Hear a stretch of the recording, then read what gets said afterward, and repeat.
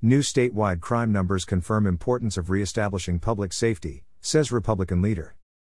The 2021 Crime in Washington report has murder, rape, robbery and aggravated assault up from the year before, with homicides reaching an all-time high. The state Senate's Republican leader says new numbers showing crime has continued to increase across Washington should give legislators even more reason to focus on public safety measures next year, beyond what the governor is belatedly supporting.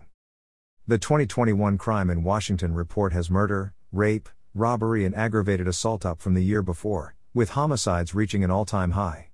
The corresponding 2020 report from the Washington Association of Sheriffs and Police Chiefs had violent crime at a 25-year high, and the new statistics prove 2021 was even worse. Vehicle theft, burglary, larceny and destruction of property, all categorized as property crimes, are also up. The 2020 report led Senate Republicans to make the reestablishment of public safety one of our top 3 priorities ahead of this year's legislative session. It's frustrating to see how crime has continued to increase in one category after another, knowing how we were alone in advocating for public safety legislation, said Senator John Braun, our Centralia. Until these new statistics came out yesterday, Governor Inslee had been very quiet about the crime wave hurting families and employers across our state. Today we're told he will finally engage on the need to recruit and train more officers. Yet the governor was nowhere to be seen months ago when we already knew Washington had the fewest law enforcement officers per capita in the nation, and his allies in the legislature were blocking our bill to help communities rebuild their depleted law enforcement agencies.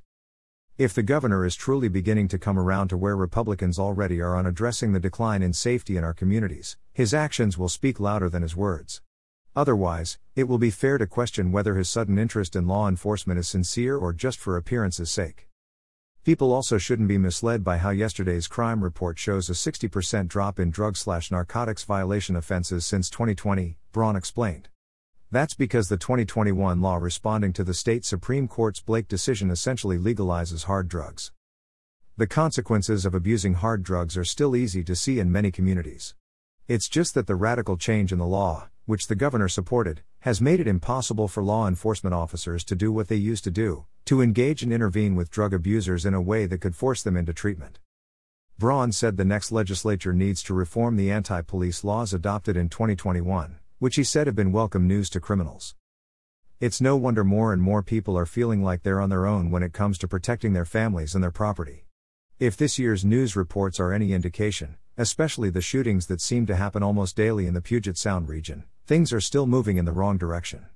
There's also been a lack of urgency to deal with property crimes like car theft. Those are not victimless crimes. Legislators need to be serious about putting the protection of our communities and the needs of victims first.